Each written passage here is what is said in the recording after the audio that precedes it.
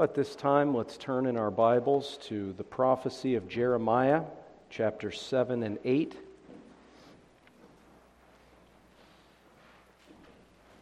We'll be reading both of these chapters, Jeremiah 7 and Jeremiah chapter 8. Let's give careful attention now to God's holy word, beginning in Jeremiah chapter 7 and verse 1.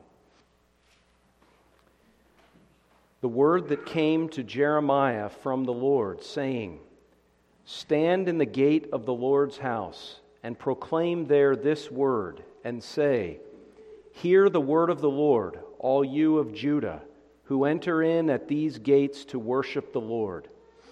Thus says the Lord of hosts, the God of Israel, Amend your ways and your doings, and I will cause you to dwell in this place.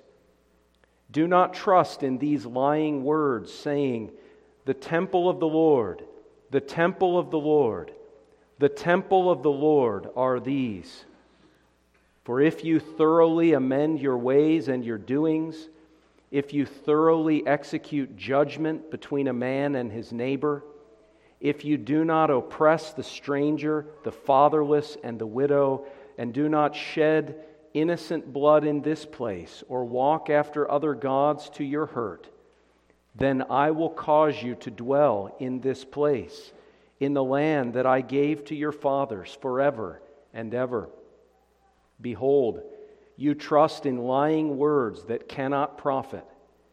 Will you steal, murder, commit adultery, swear falsely, burn incense to Baal, and walk after other gods whom you do not know, and then come and stand before me in this house, which is called by my name, and say, We are delivered to do all these abominations?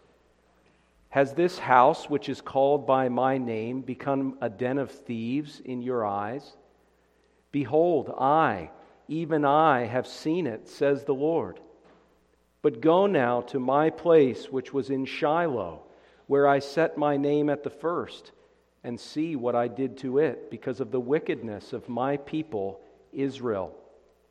And now, because you have done all these works, says the Lord, and I spoke to you, rising up early and speaking, but you did not hear, and I called you, but you did not answer. Therefore I will do to the house which is called by my name, in which you trust, and to this place which I gave to you and your fathers, as I have done to Shiloh. And I will cast you out of my sight, as I have cast out all your brethren, the whole posterity of Ephraim. Therefore do not pray for this people, nor lift up a cry or prayer for them, nor make intercession to me, for I will not hear you. Do you not see what they do in the cities of Judah and in the streets of Jerusalem?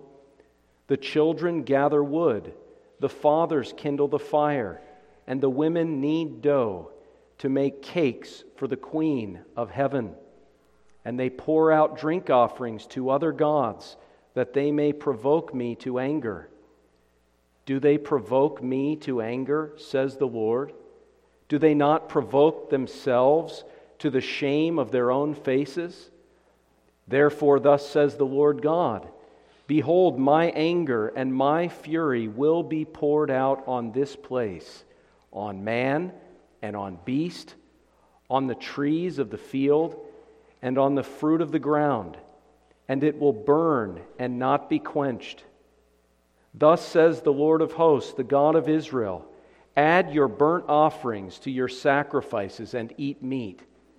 For I did not speak to your fathers or command them in the day that I brought them out of the land of Egypt concerning burnt offerings or sacrifices.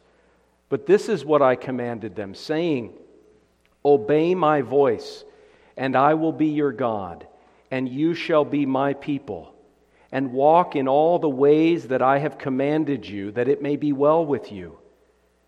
Yet they did not obey or incline their ear, but followed the counsels and the dictates of their evil hearts, and went backward and not forward, Since the day that your fathers came out of the land of Egypt until this day, I have even sent to you all my servants the prophets, daily rising up early and sending them. Yet they did not obey me or incline their ear, but stiffened their neck. They did worse than their fathers. Therefore you shall speak all these words to them, but they will not obey you. You shall also call to them, but they will not answer you. So you shall say to them, this is a nation that does not obey the voice of the Lord their God, nor receive correction. Truth has perished and been cut off from their mouth. Cut off your hair and cast it away, and take up a lamentation on the desolate heights. For the Lord has rejected and forsaken the generation of His wrath. For the children of Judah have done evil in my sight, says the Lord. They have set their abominations in the house which is called by my name to pollute it. And they have built the high places of Tophet, which is in the valley of the son of Hinnom, to burn their sons and their daughters in the fire, which I did not command, nor did it come into my heart. Therefore, behold, the days are coming, says the Lord, when it will no more be called Tophet or the valley of the son of Hinnom, but the valley of slaughter. For they will bury in Tophet until there is no room. The corpses of this people will be food for the birds of the heaven and for the beasts of the earth, and no one will frighten them away. Then I will cause to cease from the cities of Judah and from the streets of Jerusalem the voice of mirth and the voice of gladness, the voice of the bridegroom and the voice of the bride, for the land shall be desolate. At that time, says the Lord, they shall bring out the bones of the kings of Judah, and the bones of its princes, and the bones of the priests, and the bones of the prophets, and the bones of the inhabitants of Jerusalem out of their graves. They shall spread them before the sun and the moon, and all the host of heaven, which they have loved, and which they have served, and after which they have walked, which they have sought, and which they have worshipped. They shall not be gathered nor buried. They shall be like refuse on the face of the earth. Then death shall be chosen rather than life by all the residue of those who remain of this evil family, who remain in all the places where I have driven them, says the Lord of hosts. Moreover, you shall say to them, thus says the Lord, will they fall and not rise? Will one turn away and not return? Why has this people slidden back, Jerusalem in a perpetual backsliding? They hold fast to deceit. They refuse to return. I listened and heard, but they do not speak aright. No man repented of his wickedness, saying, what have I done? Everyone turned to his own course as the horse rushes into the battle. Even the stork in the heavens knows her appointed times, and the turtle dove, the swift, and the swallow observe the time of their coming. But my people do not know the judgment of the Lord.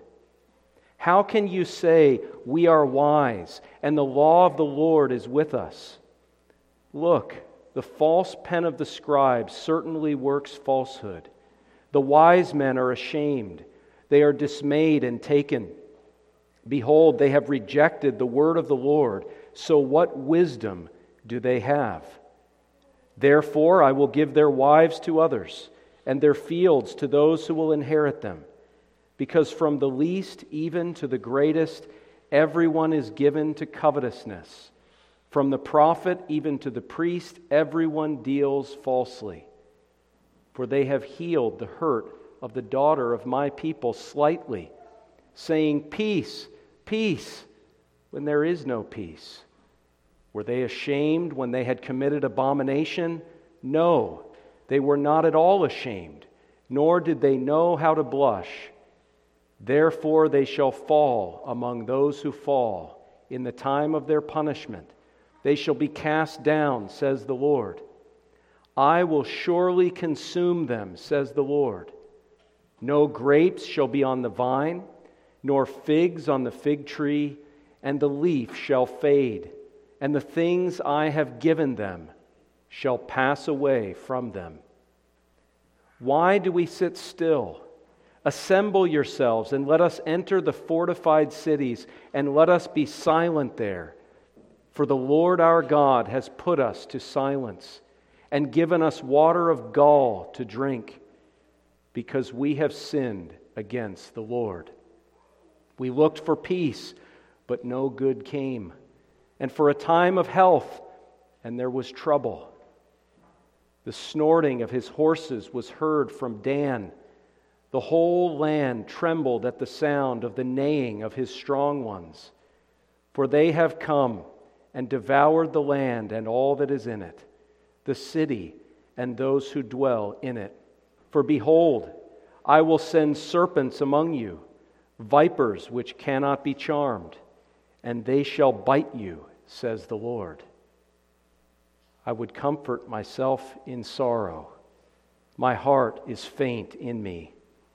Listen, the voice, the cry of the daughter of my people from a far country. Is not the Lord in Zion? Is not her king in her? Why have they provoked me to anger with their carved images, with foreign idols? The harvest is past, the summer is ended, and we are not saved. For the hurt of the daughter of my people, I am hurt. I am mourning. Astonishment has taken hold of me. Is there no balm in Gilead? Is there no physician there? Why then is there no recovery for the health of the daughter of my people? May the Lord bless the reading of His word to us this morning. Amen. Seeking the Lord's help and blessing this morning, let's turn back to the passage that we just read from Jeremiah, focusing our attention upon Jeremiah chapter 8 and verse 20. Jeremiah 8, verse 20. The harvest is past, the summer is ended, and we are not saved. The harvest is past, the summer is ended, and we are not saved. Are there any more terrifying words in all the Bible than these? These words that we find on the lips of God's people reflecting upon their unsaved condition. It's very possible that Jeremiah is speaking this and saying we in the sense of including himself with the people, but I think it's slightly more than probable that this is the statement that's made by the people who have rejected Jeremiah's ministry. We'll see that in a moment. The harvest is past, the summer is ended, and we are not saved. Frightening, chilling words to be on the lips of anyone, to be reflecting upon a missed spiritual opportunity that has now come and gone, and to be reflecting in utter despair and hopelessness that we are not saved. It's not just one individual here, it's a plurality. We are not saved. Not just one person who's not saved, but it's many people who are not saved. Many people that in this context are members of the professing covenant community of God in the Old Testament, Israelites, members of the house of Judah, the southern kingdom of Judah, where God's people worshiped at the temple. The harvest is past, the summer is ended, and we, all of us, many of us, are not saved. Terrifying, frightening.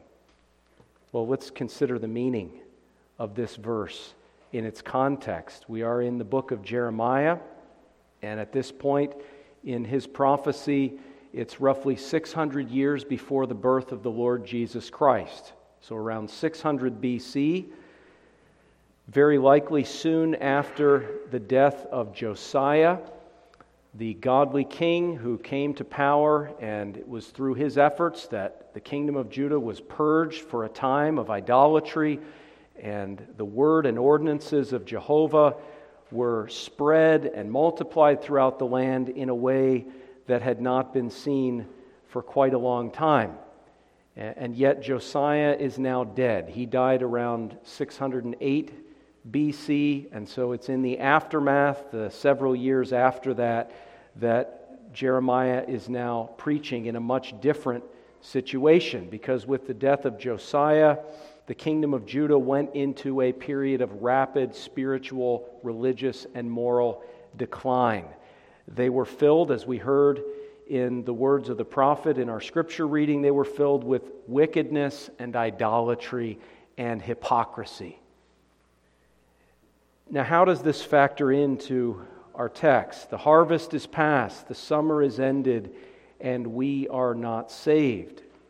Well, we're to understand that there was a season of harvest, a season of summertime, of the pleasant days of harvest in a spiritual sense in the land under Josiah. That this period of time lasted for decades. Josiah led the nation in repentance and in worship, and certainly, as we'll see in a moment, it's not all that it could have been, but it was a season of spiritual opportunity and blessing for the people of God. Many gospel seeds were sown.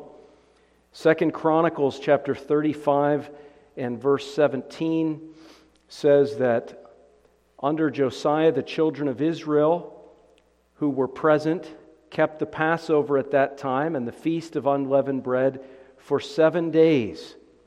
Now understand, Josiah is the king of the southern kingdom of Judah, and there are children of Israel that are coming from the northern tribes that had been conquered over a century prior to this by the Assyrians, and yet there are still some people living in those regions, and they're able to receive we could say communicant members, participants in the Passover from these conquered northern tribes. So it's not just the tribe of Judah, but the children of Israel that are coming to this Passover. Verse 18, there had been no Passover kept in Israel like that since the days of Samuel the prophet. And none of the kings of Israel had kept such a Passover as Josiah kept with the priests and the Levites, all Judah and Israel who were present, and the inhabitants of Jerusalem. We're told that was in the 18th year of the reign of Josiah. So there was still quite a bit of time left during this season of spiritual opportunity. But these were days of spiritual blessing that Israel had not seen for centuries, even the whole way back to Samuel. There were elements of spiritual opportunity and blessing that had not even been present in the days of David and Solomon in terms of that particular Passover festival. But all of that ended with the death of Josiah at age 38 or 39 years old. It ended suddenly. And then came a season of judgment, a season of rapid spiritual and moral decline, and of God giving over His rebellious people to their own wicked lusts and giving them over into the hands of the children and heirs of Josiah who were wicked and foolish and unbelieving. Jehoahaz, Jehoiakim, Jehoiachin, Zedekiah led the nation down a downward spiral into perdition. And eventually the Babylonians conquered them and destroyed the city and burned the temple and sent God's people into exile in the land of Babylon. This season of judgment was also a season of denial, because Jeremiah during this period for decades was proclaiming to these people the need to repent, that there's still time, at least for a season, there was still time to repent, to amend their ways, to turn back to the Lord, to put their trust in Him. The Lord said, chapter 7, verse 5, if you thoroughly amend your ways and your doings, if you thoroughly execute judgment between a man and his neighbor, if you do not oppress the stranger, the fatherless, the widow, and do not shed innocent blood in this place or walk after other gods to your hurt, then I will cause you to dwell in this place, in the land that I gave to your fathers forever and ever. So there were opportunities, even at certain points, even if it was just the idea that they could surrender to the Babylonians and perhaps shorten the time of their captivity, and the Lord would bring them back, and so on and so forth. There were numerous offers of grace and restoration and of just opportunities to reduce the amount of judgment that was coming. It happened again and again, and as we heard in our text, they stiffened their neck. They refused to heed and obey these offers of grace. And so this was a season of denial. They thought they were okay. You had the lying words of the prophets and the priests and the teachers and the religious leaders of that day. The temple of the Lord, the temple of the Lord, the temple of the Lord. God will protect His temple. He did it in the days of Hezekiah. He protected the temple, and He'll protect it again. And so we can't be worried that these foreign nations are going to destroy the temple or the city of Jerusalem. There's no way we can be conquered because we have the temple. We are God's people, and God will protect us no matter what. And so these people were expecting good things. Chapter 8, verse 15, we looked for peace, but no good came.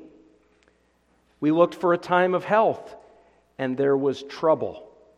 And the snorting of the horses of the Babylonian armies that God had raised up came upon them, and they were shocked. They were surprised. We see their surprise in the second half of verse 19, where Jeremiah is reflecting upon the cry of these Jews, of the daughter of God's people, the daughter of Jeremiah's own people, Jerusalem. They're crying out, is not the Lord in Zion? Is not her king in her? It says they're crying from a far country. So he's envisioning them having been taken into captivity in Babylon, and he's envisioning them crying out and still being perplexed. Even after they've been warned for decades, even after the judgment comes, they're in Babylon and they're still perplexed. They're still wondering why they didn't receive the peace and the goodness and the health that they thought that they deserved as God's people. How could the Babylonians conquer Jerusalem? Isn't the Lord in Zion? Isn't this God's covenant nation, covenant people? Is not her king in her? They're perplexed, they're confused. They're in a state of denial even when they're in Babylon. And this astonishes Jeremiah. But we're told eventually this season of denial, even on through into the captivity, leads to a season of despair. God's people in captivity eventually realize that they've missed their opportunity. Verse 20, the harvest is past, the summer is ended, and we are not saved. We didn't recognize that season of opportunity. We didn't recognize that it was a harvest. We were worried about other things, concerned about all these earthly circumstances, and we didn't heed the words of God, and we didn't take our opportunity. And that opportunity has come and gone, and here we are crying in a foreign land, and we are not saved. We are not delivered. We've been judged. And we're told that this is such a hopeless situation that whereas God had initially been calling Jeremiah to proclaim this conditional promise of restoration, again, chapter 7, verse 5, if you repent, essentially, I'll restore you, I'll bring you back to your land, I'll let you stay in the land.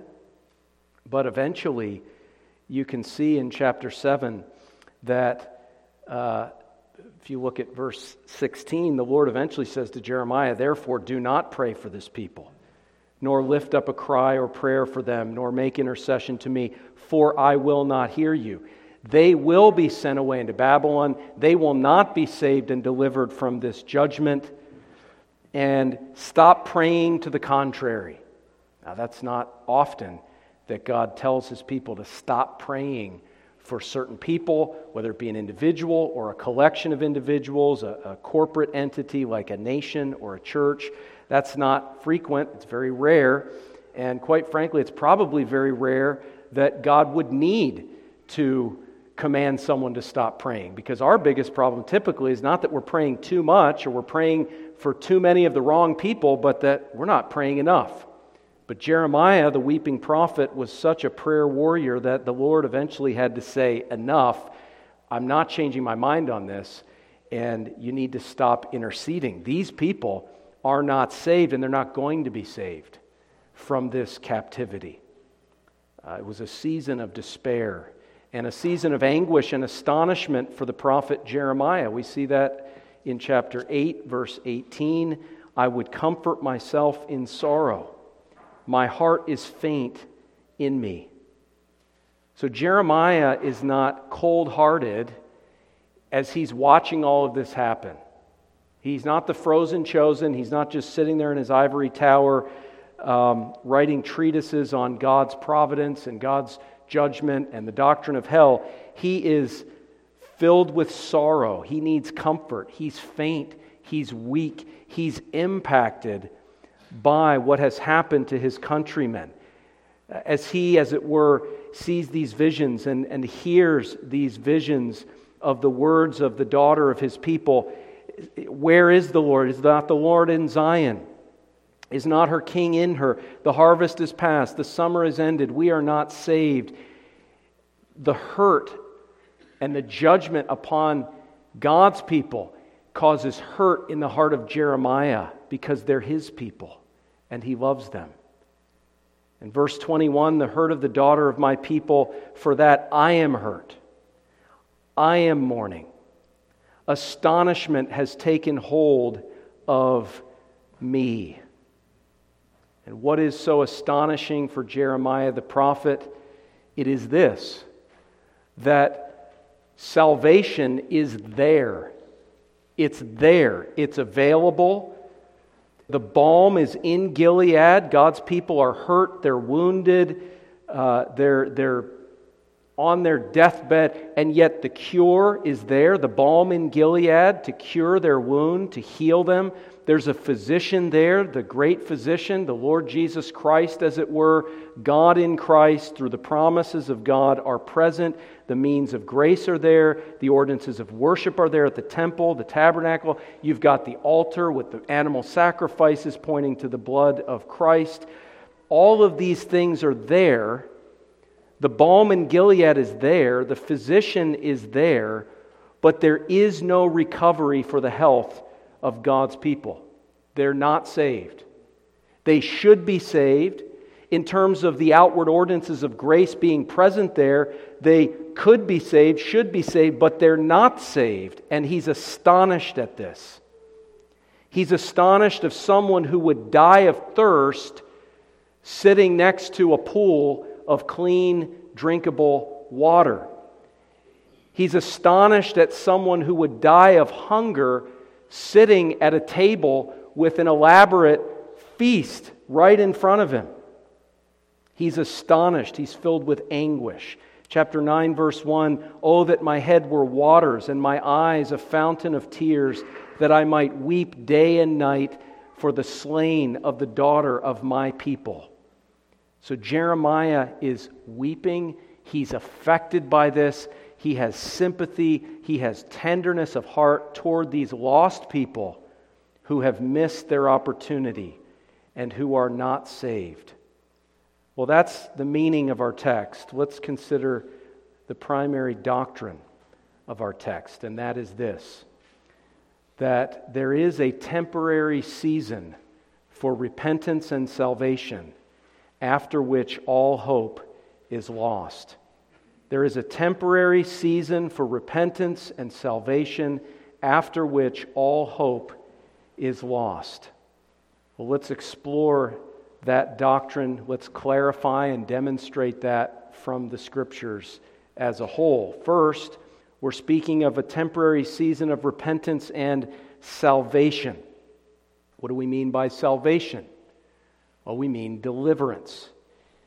Now, that word salvation or the term deliverance can be used in a variety of contexts in the Word of God. Sometimes it's used to describe a corporate deliverance, the deliverance of God's church from calamity or judgment, the deliverance of God's people as a nation.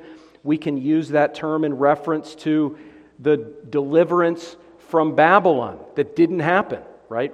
There's a sense in which part of what our text is saying in chapter 8, verse 20, is that God's people had an opportunity to repent, but they didn't take the opportunity, and collectively they were not saved or delivered from Babylonian exile. The judgment of God came upon them as a nation, as a covenant people, and they weren't saved from it. That term salvation obviously can be used in another way, a way that's perhaps more familiar to us, in terms of individual or personal salvation from sin and from the consequences of sin. And so it's not only applicable to the Jews as a whole, as a church or as a nation there in Judea, with Jerusalem as the capital, and they're taken into Babylonian exile and they're not saved from that invasion, but it can also be used with respect to the individuals in Judah who were not saved from their unrepentant hearts of sin. They were not saved from the guilt of sin. They were not saved from the power of sin. And in the Scriptures, especially in the Old Testament, where we see much more of an emphasis on corporate entities, because, of course, it's taking place over such a long period of time, whereas the New Testament is just happening in the first century. So the Old Testament tends to emphasize the corporate aspect of divine judgment and blessing. And so you see that the corporate deliverance, or lack thereof, is frequently associated and really dovetails with the individual deliverance, or lack thereof, among the people of God. And so if you look at Psalm 95, you can see the Lord speaking about the generation that died in the wilderness under Moses. And Psalm 95, verses 7 and 8, "Today if you will hear his voice, do not harden your hearts as in the rebellion, as in the day of trial in the wilderness."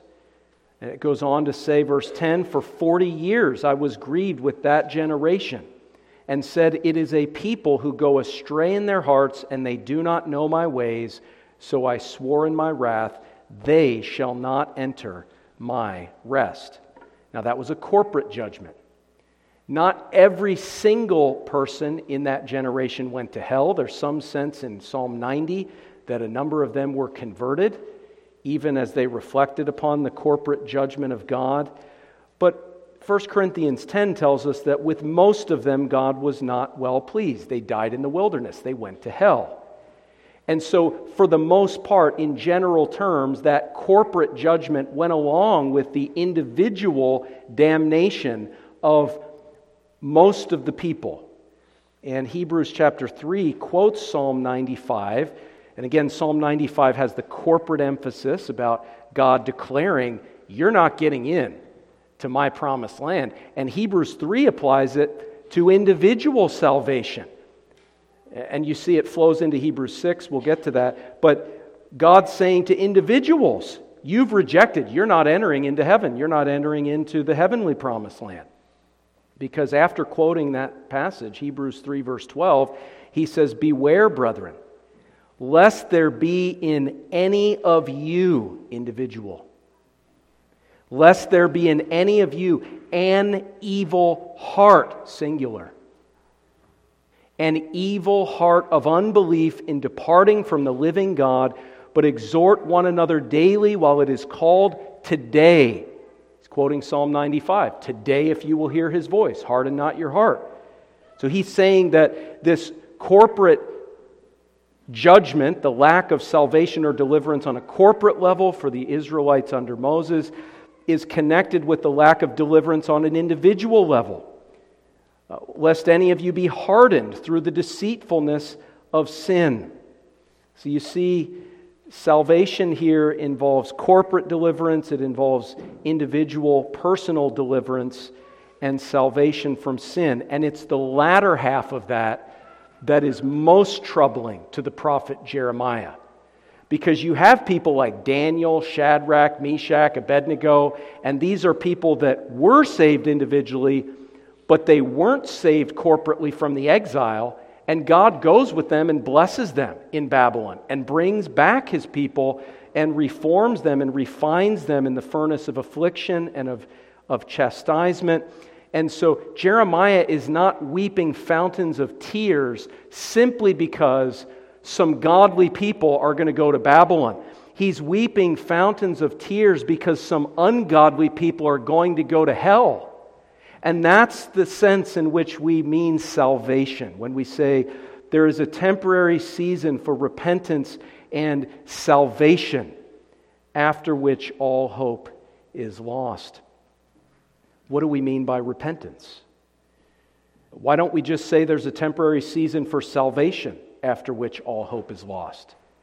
Why is it that the summary of the doctrine of this text includes the word repentance? Why have we done that? There is a temporary season for repentance and salvation, after which all hope is lost. Well, the reason is, quite frankly, is that repentance is necessary for salvation. There is no salvation apart from repentance. From experiencing a change of mind where we turn away from sin and from self-righteousness and from self in general and turn to the Lord, trusting in Him, receiving His mercy, and devoting ourselves in thankful obedience to Him. If we have not repented, we are not saved. And we need to emphasize this because Jeremiah needed to emphasize this, because what was being preached and proclaimed in his day is not much different than the nonsense that is proclaimed in our own day in so many sectors of the Christian church, where salvation is nothing more than asking Jesus into your heart. No mention, in many cases, of even mentioning sin. Maybe some reference to forgiveness of sin, but it's just asking Jesus into your heart, making a decision for the Lord. But there's no sense of what that decision involves. It involves repentance. And there were lying words that were being proclaimed in Jeremiah's day. We saw in Jeremiah 7, 5, and 6, and 7, that the Lord was giving Jeremiah a message of a conditional promise of salvation. Now, we're thinking here of the corporate deliverance as the emphasis, but it applies to all manner of salvation. Repent and be saved. If you repent, you'll be saved. If you don't repent, you won't be saved.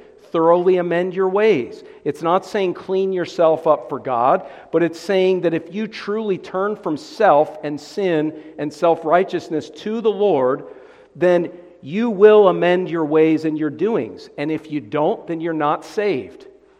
You won't be saved corporately. If it's not happening at a corporate level, you won't be delivered from that judgment. You won't be saved individually, because all true faith is repentant faith. It's not repentance that justifies us, but all true saving faith is accompanied by repentance.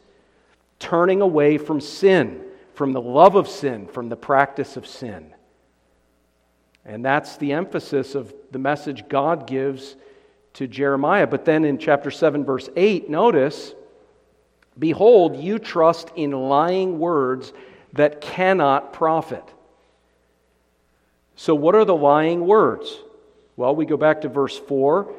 "Do not trust in these lying words, saying, the temple of the Lord, the temple of the Lord, the temple of the Lord are these." What's the lie here? What's the false doctrine? Well, it's the idea that because you're part of the church, you come to church, you're here in the New Testament temple. In the Old Testament, they had a temple in Jerusalem. We have corporate worship today, the temple of the Lord. Because you participate in that, because you're involved in that, because you have some attachment or affiliation to that, whether by virtue of your parents devoting you to the Lord in baptism or by way of your own profession in some sense, whatever it is, you're thinking that I'm safe here in God's house. I'm safe. All the people out there that are doing whatever they're doing and rebelling against God in an open life of scandalous and atheistic living, I'm safe from God's judgment because I'm in here. I'm in the temple of the Lord. And nothing could be further from the truth. The only safe refuge that you could have is in Jesus Christ. You need to repent. Unless you repent, Jesus says, you will likewise perish with everybody else out there. It's a lie. This complacency, this presumption, this mantra, the temple of the Lord, the temple of the Lord. I'm a good Christian. I go to church. It's nonsense, my friends. It's a lying message of complacency, and of course many churches reinforce this because the people in the pews are putting money in the plates and on it goes, and my friends, it's a vicious cycle. And he says, don't trust in those lying words. If you are living in sin, the practice of sin, you're stealing or murdering, you're committing adultery, you're looking at pornography and engaging in sexual sin, if we could apply it to our own day and our own circumstances. You're swearing falsely. You're not keeping your vows to the church, to your spouse, whatever it is, your promises to creditors, whatever promise, you're not keeping your promises. You're cheating on your taxes. You're walking after other gods, loving money, loving pleasure, prioritizing this, that, and the other over God and His kingdom. He says, then don't come and stand before me. Chapter 7, verse 10. You come and stand before me in this house, living for yourself, living in sin, cherishing bitterness and hatred for other people. I mean, we could go down the list of sins, but you come and you put on a show. And God says, go look where I used to have my tabernacle in Shiloh, and it's leveled to the ground. That's going to be you.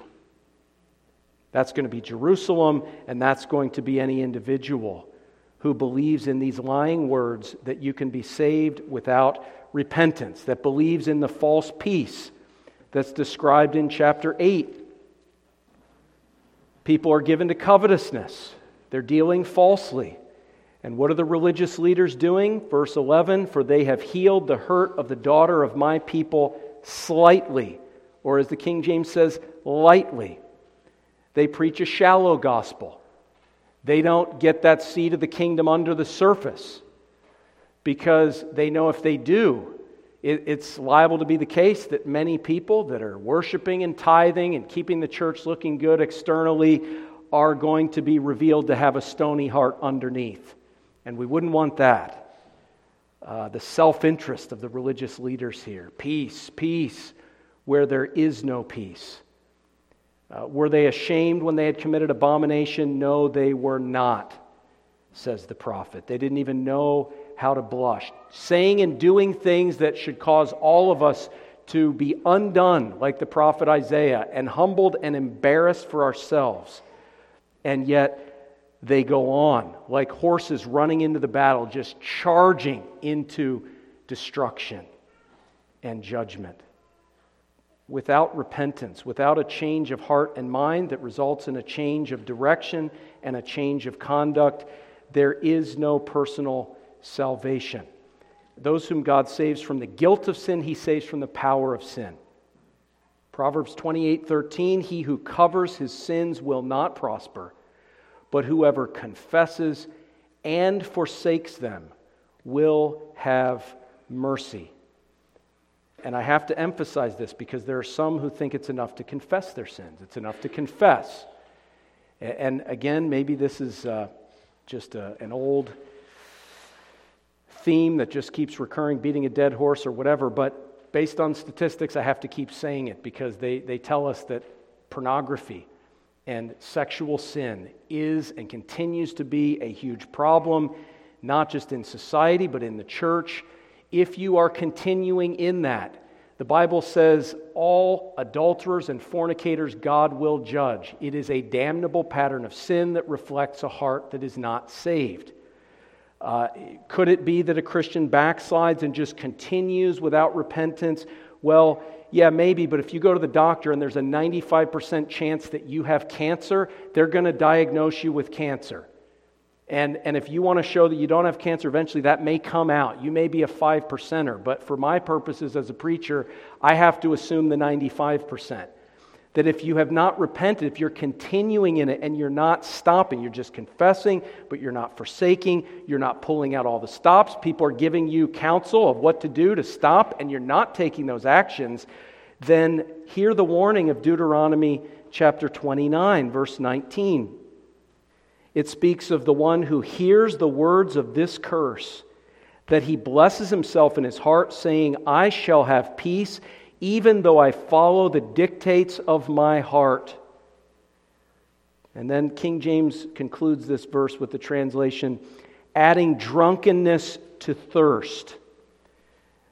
So my heart, my sinful, fleshly heart of sin, is dictating my life. And I'm obeying that heart of sin. I am subjecting myself to it. I'm satisfying that thirst for lust and evil and sinful satisfaction, and I'm going along with it and satisfying that, adding drunkenness to thirst. And that's exactly what sin does. Wine and adultery destroy the heart, according to, Hosea, I think, makes that point. So understand, without repentance, you need to amend your ways. You need to turn to Christ and believe in Him not just for forgiveness, but for life-transforming, sanctifying grace. And you need to do that, because if you don't, you will be like these people. We are not saved. What about the term season? There's a temporary season for repentance and salvation, after which all hope is lost. Well, if you're familiar with the Bible, you know that this is agricultural imagery that is frequently used in reference to salvation in the Bible. Sowing and plowing, planting and watering, fertilizing and pruning, harvesting and gathering. Jesus says one sows and another reaps. There are times of sowing, there are times of gathering and harvesting. And that's the idea here, that the means of grace are like seeds that are being planted, and then as Hebrews 6 says, then the rain falls on your land, and the means of grace, the Word and the ordinances of Christ in personal and family and public worship, these things are received. Just like Jesus said in John 6 to the unconverted people, He said, your Heavenly Father, or the Heavenly Father, is sending bread from heaven. They were rejecting that bread. But the bread from heaven comes, the rain from heaven comes, the seed is sown, and it's an agricultural image here. And we know in terms of agricultural seasons that they are temporary. It's a temporary season. It's something that comes and goes. It's something that eventually at a certain point in the year is past and is ended. The harvest is past. The summer is ended. And we are not saved. And what this is telling us is that there are seasons of repentance and salvation that come into the lives of those who come in contact with the means of grace, with the word of the gospel and the ordinances of Christ by which He saves sinners through His Holy Spirit. There are seasons of opportunity. Your life is a temporary season. And there are people in hell who right now would be saying, my life is past and ended, and I am not saved. Their life came and went. It was in itself a season, an opportunity. It was appointed for them to die once, and then came the judgment, and they're in hell. Their life, as James says in James chapter 4, verse 14, whereas you do not know what will happen tomorrow, for what is your life? It is even a vapor that appears for a little time and then vanishes away. Jesus tells a parable of a rich fool who spends his entire life filling his barns with crops and resources, and then God comes to him and says, thou fool, You fool, what are you doing? You spent all your life amassing all these things and then you die and your life will be required of you this night, he says, and you're going to hell. You're not rich toward God. You're not right with God himself. You don't know the day that God has appointed for your death. And if you're outside of Christ, that ought to be a source of fear. It's a legitimate source of fear. Deuteronomy 32, verse 35. Vengeance is mine, and recompense.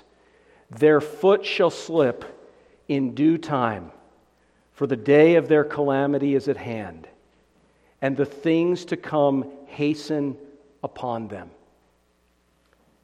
Jeremiah famously prophesied to one of the false prophets, "This year you shall die."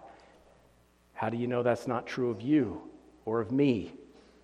How do you know that your foot will not slip in due time and that these things are not hastening upon you? Nobody is guaranteed tomorrow, much less today. We need to take stock of the temporary nature of our lives, also our health and our strength and our minds, our mental capacities. The Scriptures say, remember your Creator in the days of your youth, before the evil days come, in which you have no pleasure, before the difficult days come. People say, well, I'm going to put off religion, I'm going to put off exploring the gospel and thinking about these convicting words from the Scriptures. I'm going to put that off till later. I'm going to convert on my deathbed. Now, most people don't think of it that way. What they say is, well, I'll do it tomorrow or I'll do it next week. But you see, all Satan has to do is get you to put it off. I mean, if he gets you to put it off for 10 minutes, and then in 10 minutes you put it off for another 10 minutes, he never actually has to persuade you that you're going to wait till your deathbed or you're going to wait till there's no time left. He just has to persuade you to keep putting it off for something else that seems more significant, more pressing.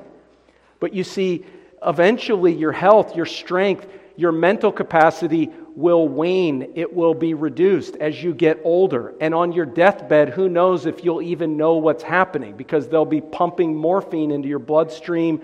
Who knows at that point, at the 11th hour, praise God, some people are saved at that time. That's their spiritual season of opportunity. But it's rarely the case. And it's very unlikely that you're even going to be in a position to think through the substantial truths of the gospel while you're wasting away on your deathbed. The lazy man does not plow because of the cold, and then in the summer harvest, he is impoverished. Proverbs 20, verse 4. Could it be the case that you will be on your deathbed, hardly able to think about much of anything other than this? My health, my strength, my mental capacity is ended, and I am not saved. Interest in spiritual things is often a temporary season. We find examples of this throughout the book of Acts, where the Apostle Paul in Acts 17 preaches to the philosophers and the interested hearers at the Areopagus in Athens, and he preaches the gospel. He calls them to repentance. Some people put their trust in the Lord at that time, but we're also told, verse 32 of Acts 17, some mocked while others said, "We will hear you again on this matter." Others said, we'll hear it again. We'll think about this later. We've got to go run to something else that's more pressing. We'll hear you again on this matter. We're never told that Paul ever came back to Athens or that they ever had interest to seek him out. They had an interest then, and they needed to strike while the iron was hot, but they didn't. We see something similar, Acts 24, verse 25. Paul is before Felix, the civil magistrate. Paul reasoned about righteousness, self-control, and the judgment to come. Felix was afraid and answered, "Go away for now. When I have a convenient time, I will call for you." A convenient time. My friends, there's only one convenient time to believe in Christ, and that's now. And the devil doesn't want you to believe now because he knows this is the only time. I mean, it's like with Alice in Wonderland. But, I mean, if you just keep putting it off till tomorrow, it's never going to happen. You need to believe now. today, at this very moment. Because if you don't take your convenient time, Satan will take his, and yours will be whisked away. And perhaps it's the case that you'll be like Felix. We're never told that he ever called Paul back in to hear the gospel from him. He had an interest then. He said, I'm going to put it on my calendar. I'm going to do it. I have more important things right now, but I'm going to do it. I'm going to follow up on this. But as with so many things in our lives, he didn't follow up, and it just went to nothing. And he's probably in hell right now, probably saying, my interest passed and was ended, and I am not saved. We could say the same for a number of things. I'm hastening to a conclusion here, but your access to the means of grace, to the Word of God. Read Amos 8 when God says, if you don't use it, you lose it, and I will send a famine of my word upon the land, and you won't be able to hear a gospel message. You won't be able to hear the law of God expounded in a convicting manner. I'll remove it. The efforts of other people to evangelize you and to bring you to the Lord Jesus Christ. This is often a temporary season. There are people in your life, maybe parents or grandparents, and eventually they're going to die and they won't be there anymore. They'll be taken out of the way and they won't be evangelizing you. They won't be praying for you anymore. Perhaps there are people that have been trying to share the gospel with you, but eventually they come to grips with the fact, well, this person has been rejecting it for so long, it's time to shake the dust off my sandals and move on. I'm not going to cast the holy things before the dogs or the pearls before swine. I've tried time and time again. There are other people that are more eager and interested. I'm going to go to them. And you won't have those people prayerfully evangelizing you that you have right now that want you to be saved. And the same could be said for God. His Spirit does not strive forever with the children of men. Genesis 6 verse 3. Eventually he gets to the point with the children of Israel in the wilderness. He says, you shall not enter my rest. Time's up. I'm moving on. I'm going to bring your children in. But your opportunity is over. Remember when he stopped speaking to King Saul, and Saul inquired of the Lord, and he heard not a single word from God. Remember when King Herod, who killed John the Baptist, inquired of the Lord Jesus Christ, and Jesus answered him not a word. His season of opportunity ended, and my friends, this world is a season of opportunity, and this world will come to an end. And we're told that 5 of the 10 virgins in the parable of the virgin, the 10 virgins, the 5 foolish virgins tried to get into the marriage feast, and the door was shut, and it was not opened. My friends, Hebrews 6 tells us that not that God lacks the power to save, but at a certain point, He just shuts the door, even in this life. People that refuse to come to repentance and reject the clear light of the gospel, there are times when God simply says, as a decision of His will, not a reflection of His lack of power, He says, it is impossible that you will come to repentance. You have crucified the Son of God afresh. You've tasted of the good word of God and the powers to the age to come. You've fallen away. It is impossible for you to be renewed again to repentance. That is a real thing that happens. And if anybody says, well, but God can do anything, again, yes, He can do anything. Therefore, He can do that. And He can shut the doors of salvation even in this life. A frightening thing. Now, of course, when He shuts those doors of salvation, He does it by giving a person over to their own wicked unbelief. So it's not the person who says, I want to believe, I believe in Christ, but did God shut the door? No, that's not the person that Hebrews 6 is talking about. The person who's been given over doesn't give a rip, doesn't take action, doesn't take the kingdom of God by force, doesn't believe on the Lord Jesus Christ, doesn't want to believe, doesn't want to repent. But it still happens. And just very briefly, some application. Jesus says, strive to enter the narrow way, the narrow gate.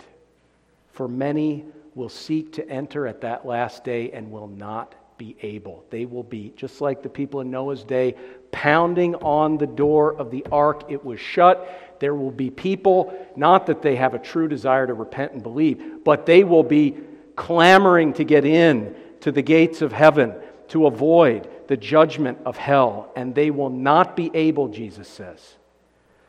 2 Corinthians 6, Paul says, today is the day of salvation. Now is the appointed time. Believe on the Lord Jesus Christ. Don't be like the people who had to confess in despair, the harvest is past, the summer has ended, and we are not saved. The great physician is here. The balm of Gilead is here. Believe on Christ. Confess your sins. Devote yourself. Surrender yourself into His hands. And extend that to your children as well. There ought to be an urgency for the salvation of your children. Proverbs 22:6 says, train up your children in the beginning of their way. That's the best translation of that verse. Train them up in the beginning of their way so that when they're old, they will not depart from Him. Statistics, which are of debatable relevance, but statistics show children that grow up in the church, they typically profess faith, they typically are saved by a certain point. And if they're not, and they get deep into their teenage years, it doesn't look good. The chances don't look good. Now, obviously, God can save anyone at any time, but God has an ordinary pattern of saving covenant children. There is an ordinary season of conversion among covenant children. Not that He can't do different things at different times, but train up a child in the beginning of his way. Now is the time. Today is the day to double your efforts in prayerfully evangelizing, discipling, and disciplining your children and pointing them to Christ, because you don't want to get to the end of that ordinary season of the conversion of covenant children and have to say, the harvest is past, the summer is ended, and they are not saved. You want to avoid that with all of your might. You can't save your children, but you can sow and water and fertilize and labor and pray for God to give the increase, but you don't want to be in that position. The harvest is past, the summer is ended, and they are not saved. There needs to be an urgency to train them up in the beginning of their way.